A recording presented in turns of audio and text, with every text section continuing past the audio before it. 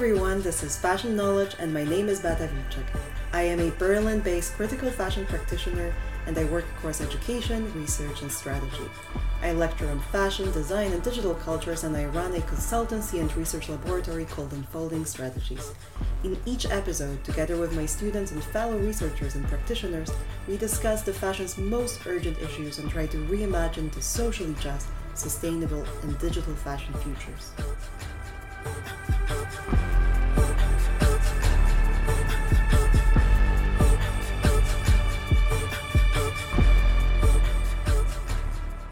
Hi, welcome to the new episode of Fashion Knowledge. Today, my guest is Tabitha Swenson. Tabitha is a Berlin-based multidisciplinary designer, creative technologist, and artist. Her practice includes 3D animation, augmented reality, digital fashion, graphic design, and UX/UI. Commercially, Tabitha has worked with brands including Vogue Germany, Nike, Highsnobiety, Reebok, Origins, and others to create beautiful work in the creative tech and design sphere. Artistically, her work is used as a form of therapy, often composing questions rather than answers, and trying to faintly touch the unseen edges of human existence. So warm welcome, Tabitha. It's a pleasure to have you here today. Hi, thank you so much for having me. Yeah, I'm very happy we can talk about it today because I think we met in about, I think it was 2018. So it was a while ago. Yeah, a while ago. It was very much pre-pandemic times. It was when I was doing this, I was teaching in Berlin as a visiting professor at University of Virginia for like a education startup called iExperience, and they're from South Africa. So it was like this kind of course that was all about digital design. And I was like programming it, and I was, interested in also showing the kind of critical thinking, the origins of digital design, to thinking what it actually is, what it is like, political and ethical dimension. And I also had assistants teaching students like, different kind of like Figma and other things. But what was very important to me is to have those students who were mainly coming from American universities to meet Berlin-based practitioners and people who do interesting things in the area of digital design. So they met, for example, Han van den Doppel, whose work I really appreciate. And they were also very interested in meeting someone who works with UX and UI. And you came in doing that. You gave a talk about your work and UX and UI predominantly. And I really appreciated it because you were somehow extremely transparent. Your talk was very engaging and was, so it was something very incredibly genuine and it kind of stick with me. There was really no bullshit in it. So I really like it. And then our paths crossed when I was doing a workshop about digital and sustainable fashion, what is the relationship between them. It wasn't a very easy workshop because it was with many students from Beirut. It was like online between Berlin and Beirut just before, just a few days after the big Beirut blast. So we were all working in rather, special, difficult conditions. And I was happy that you were, open to also address that and, be aware of that. That some of, you were teaching back actually then that workshop, it wasn't anymore about UX and UI. As we met first, it was about how to make face filters. So the context kind of your practice switch a bit, but it was a great workshop. So I'm mentioning that because, today this podcast is called Fashion Knowledge, and obviously at some point I will start asking you questions about fashion. But I'm mentioning it because I think your practice is super multifaceted and it evolves with time. And, I really appreciate this adaptability and ability to learn so fast. And, I think it reflects very much the condition we are in, this rather rapid paradigm shift. And I would like us today to reflect on what digital design is today, how it penetrates our lives, and where do you see it going? And, most importantly, what is it like to design for the digital today? Or create, as you prefer?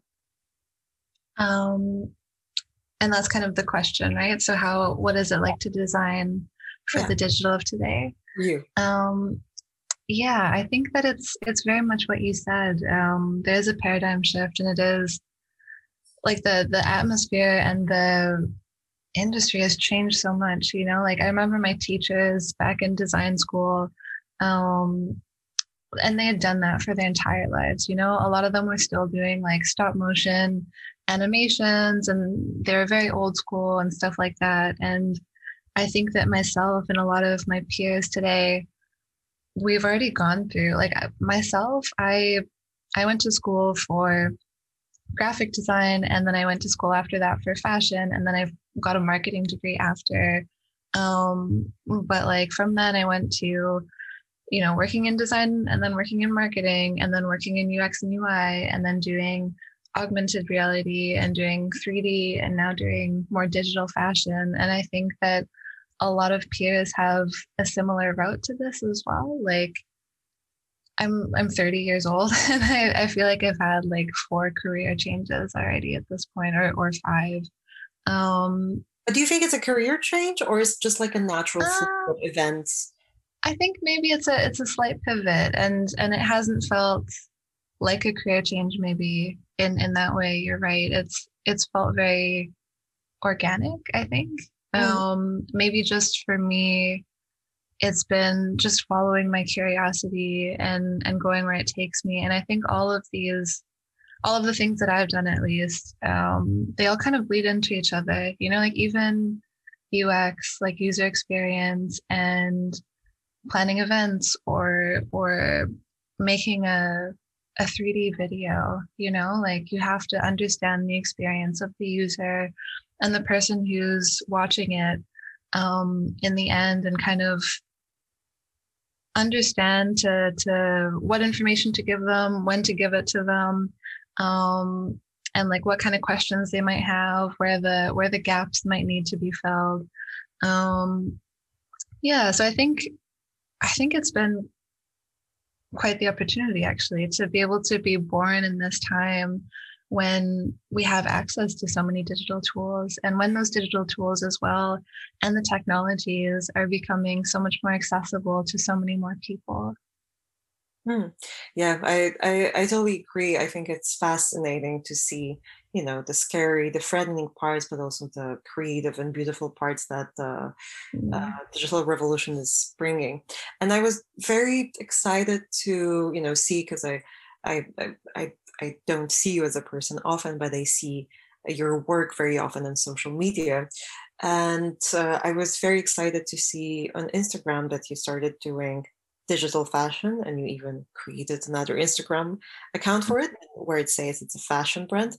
So I found it very exciting that you, as a creative practitioner, as an artist and designer, you suddenly now make clothes as well. Mm-hmm. And it's called All the Hidden Things. And I don't know, could you tell me how it came to life? Yeah. So as I mentioned earlier, I studied fashion, and I think like from a child, my dream was always to be a fashion designer. It's always been something I've been interested in. Like, I think the psychology behind fashion as well is so interesting. Even if what someone wears or doesn't wear says a lot about them. Even if someone doesn't care about fashion at all, that also says something about them. And it's not good or bad. It's just like a reflection of people and how they feel on that day, or like looking at it on a macro scale, like how they want to express themselves. And yeah, that's always drawn me in quite a bit. And I always, when I was a child, I wanted to be a fashion designer, but I didn't like sewing at all. So I kind of took that route in like the more fashion marketing realm. I was working for a bunch of fashion things in Vancouver. And then when I came out to Berlin, the UX and UI job I had was at Zalando. So it was definitely more in the tech sphere, but it was still peripherally in the fashion realm. And I briefly worked with them on a project, just as a model to be 3D scanned, but on like an AI project when they were trying to figure out some ways to possibly use AR to help with sizing issues, which is a huge topic, and every company is kind of investigating into this. Yeah, and then just working with a bunch of other fashion brands like Vogue and High Snobiety.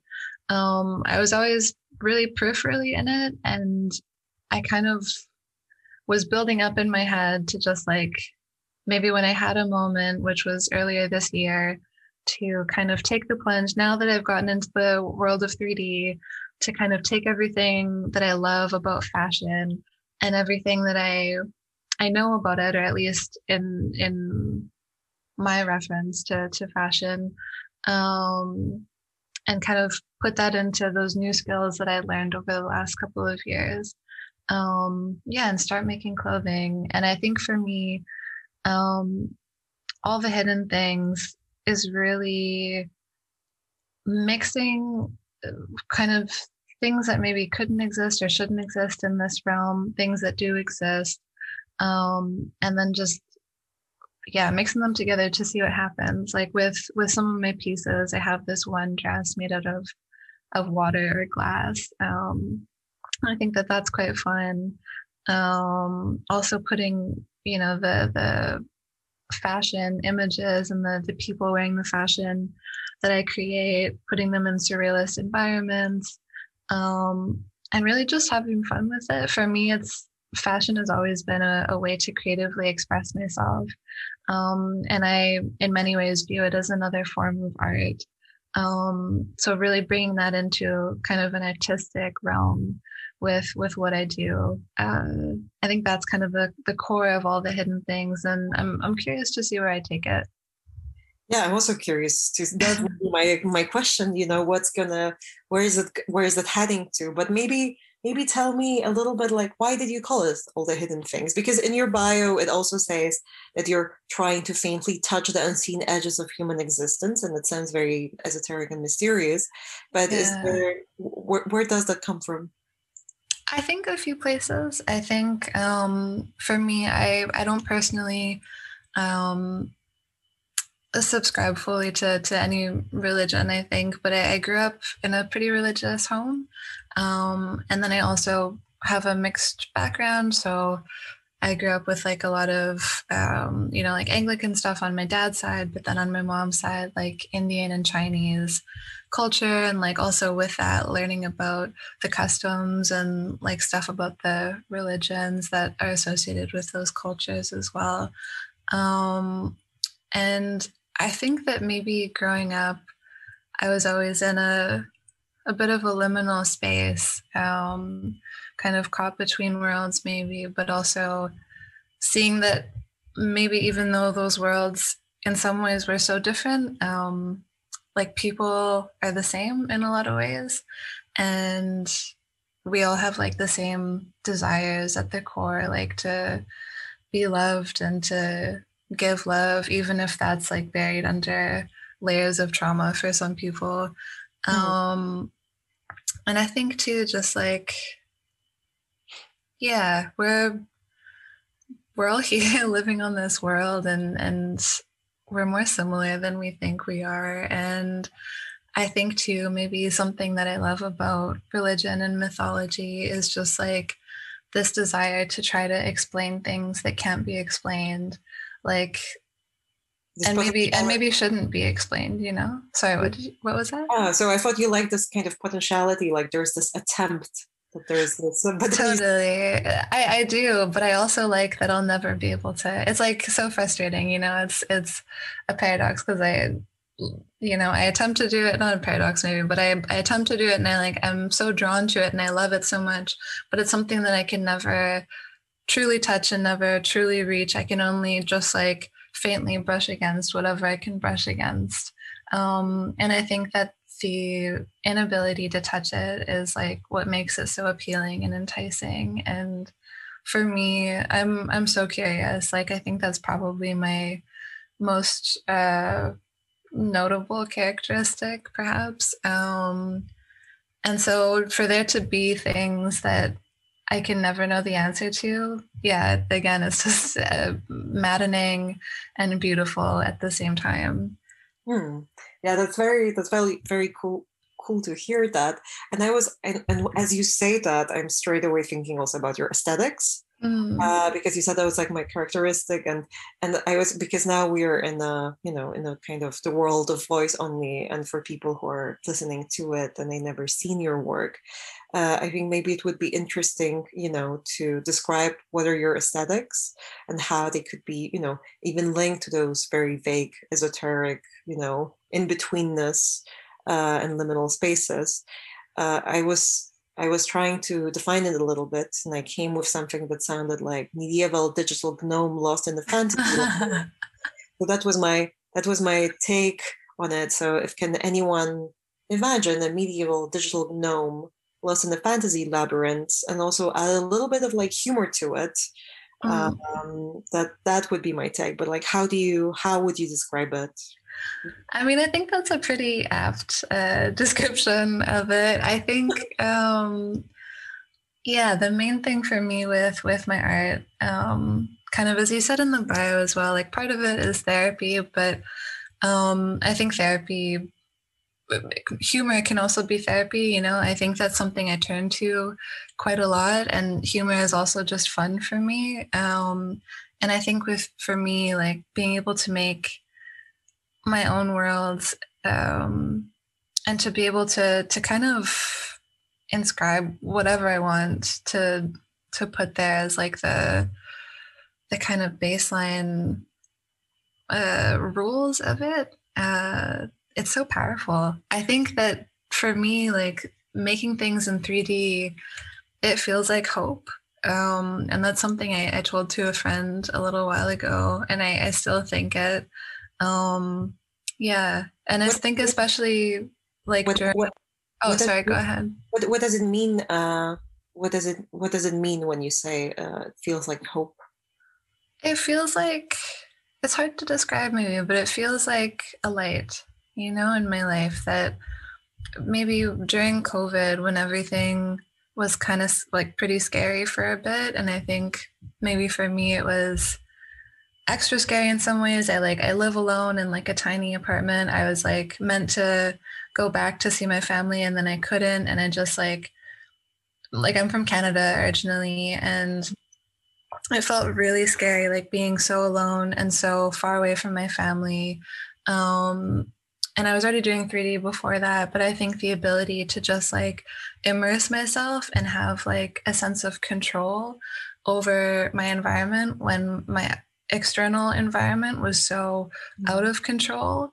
I think that instilled a sense of like hope in me that that I could make a difference where I wanted to, even if it was only internally.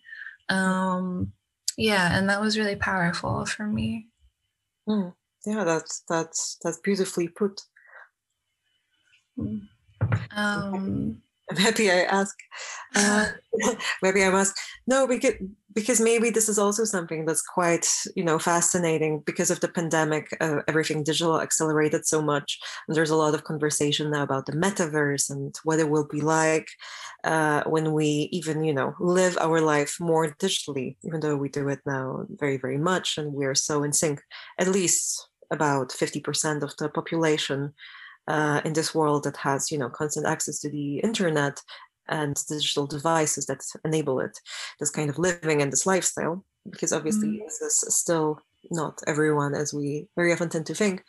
But I'm thinking, if this kind of controllability or feeling of control is not something that makes us feel much more safe and makes digital accelerate, but sometimes also I think it's an illusion. But this is just an off-site observation. I would like to maybe talk to you a bit about your projects that you not necessarily make in context of fashion, but also with musicians. So I know that you worked with Sevda Liza, who I'm a big fan of, Princess Nokia. Now you're working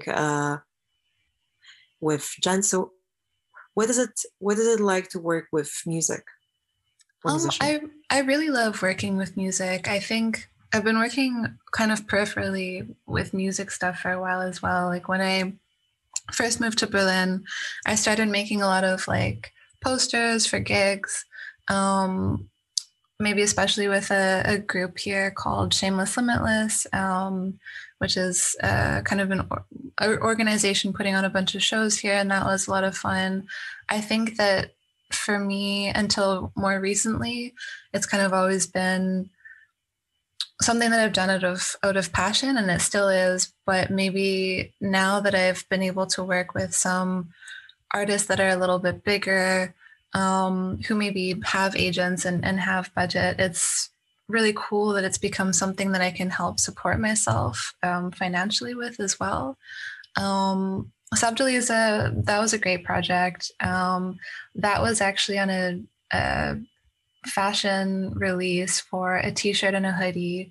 And this was before I was making my own digital fashion, and it was with a group called Scotoma, and we were both brought onto the project by Mutant Board, which is a company based in London.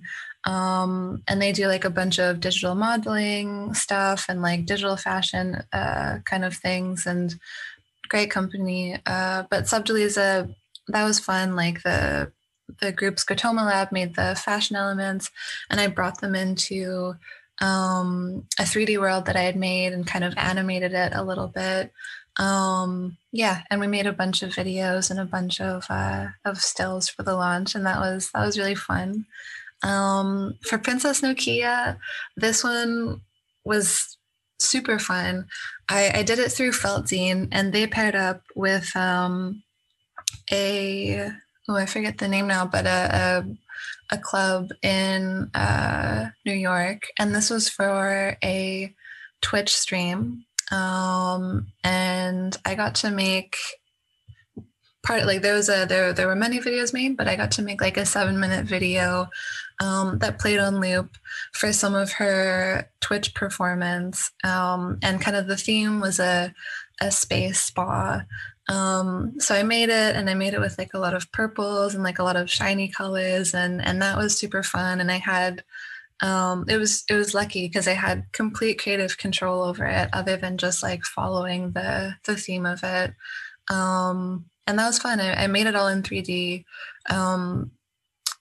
Yeah, I kind of pushed it to the limit. I went above and beyond, I think, what I thought I would do initially, but I was just so excited to do it. And then Gens they're a band, and they're from Copenhagen, 2 really nice guys, and they asked me to do the whole like artistic direction for their album and that release. And yeah, it's been a pleasure working with them, and also really honored that they gave me the trust to do that as well.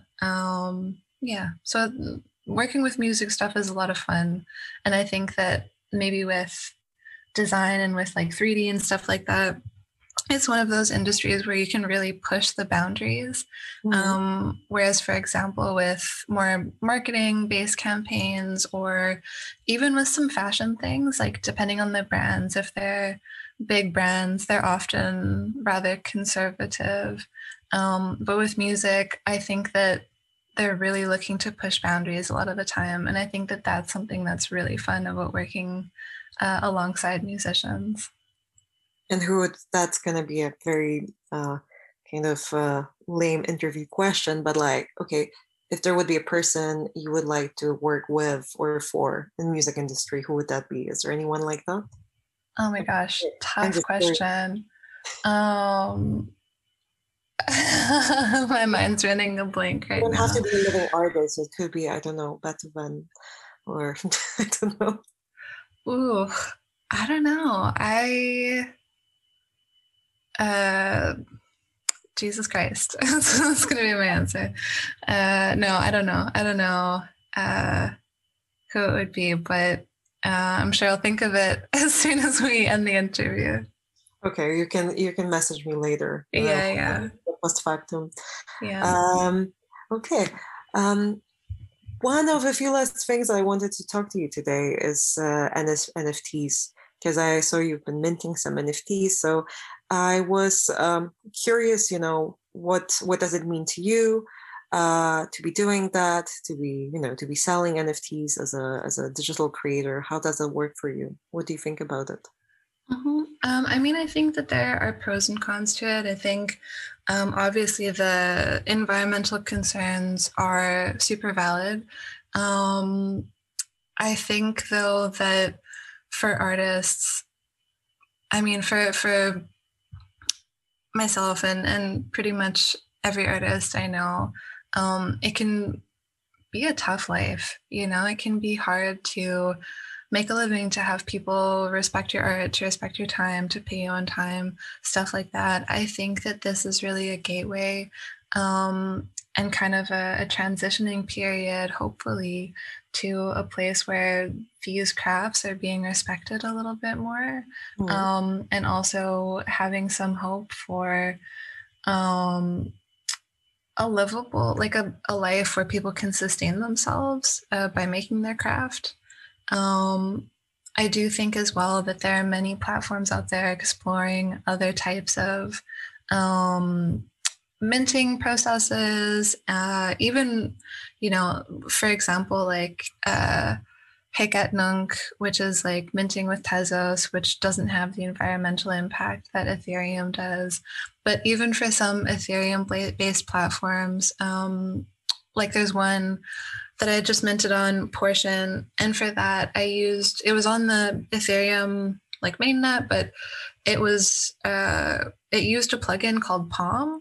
And Palm, PALM, is like a cool plugin that I put into my MetaMask. And it used like, I don't know the science behind it, like the technology behind it exactly, but I could mint for like less than a $1, and that in Ethereum would have been really costly and also would have had more environmental impact. Um, yeah, so I think that there are solutions out there, and I think that it's becoming more accessible. It's interesting that when we tapped into NFTs in this conversation, it very quickly jumped, to environmental impact and sustainability. And Mm-hmm. I'm curious if this kind of debate that started with, sustainability and NFTs and in general digital sustainability, uh, does it also affect your other projects? So I don't know. I'm just figuring now that if we are thinking about, the footprint of one NFT, I'm curious, like, does it apply also to projects? Like, for example, let's say you work doing, I don't know, something for Twitch stream like you did with Princess Nokia. Mm-hmm. And are there any kind of comments in your briefs or like conversations about it, how to make it sustainable or at least assess what its impact of the project?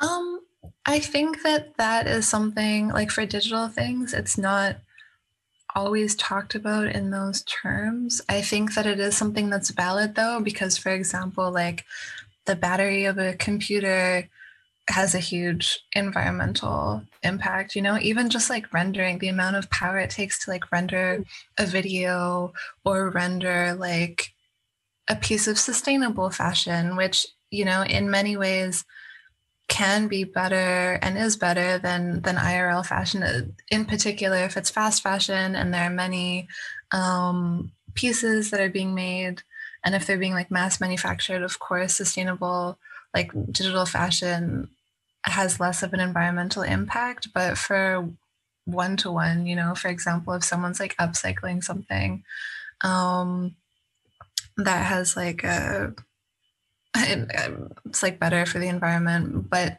yeah, I mean, all I'm trying to say is that digital fashion still has an environmental impact, even if it's not something that's tangible in the same way that a bunch of like runoff items from mass manufacturing is.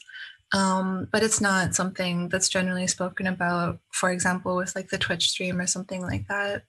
But it is something, for example, I worked with Judith Bondi, and I made a frog and she printed it on her shirts, the 3D frog that I She's the made. fashion designer, right?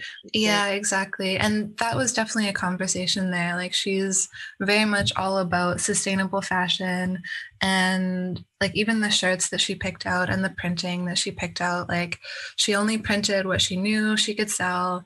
And the printing process was good, like the where the shirts were manufactured, she like looked into that, she knew it all, like the quality of the shirts were really good, and she knew that they would last for a long time. So I think with projects like that, it's very much talked about. I think maybe not always as much when it comes to rendering stuff. Also because it's hard to track as well and hard to like, Yeah. To understand that. Yeah, I'm just curious if this kind of, logic of tracking, counting, putting things into numbers, comparing impacts. I'm just wondering if we're gonna, develop standards pretty much for everything, and it's gonna kind of, spread from one discipline to another. The Beirut workshop that you participated in, there was also a contribution from Dorta Jesus, who runs the magazine The Listen. And as Dorta is very particular about sustainability, or I think she prefers to use the term regenerative fashion, and mindfulness in fashion and so on. For me, it's pretty much evolving language and different terms that are used. But of course, they're different, and we could dive deeper into each of them. But I invited her to talk about what is it like to do a magazine about sustainability, about sustainable fashion, and kind of lifestyle, because it's a magazine. And then, to print it sustainably, so the way it's produced. And then I said, okay, what about your website? Because, there's so many images and so on. And they said, yeah, it was actually the last thing we looked into. It was much more obvious to think how sustainably print rather than how to do sustainable digital design. So yeah, it was very interesting to see that that when it comes to material objects that we, because I think digital files are also material objects. They also have this, they also have some presence. They exist somewhere. The fact that we cannot grasp it with our hand doesn't mean that they do not exist.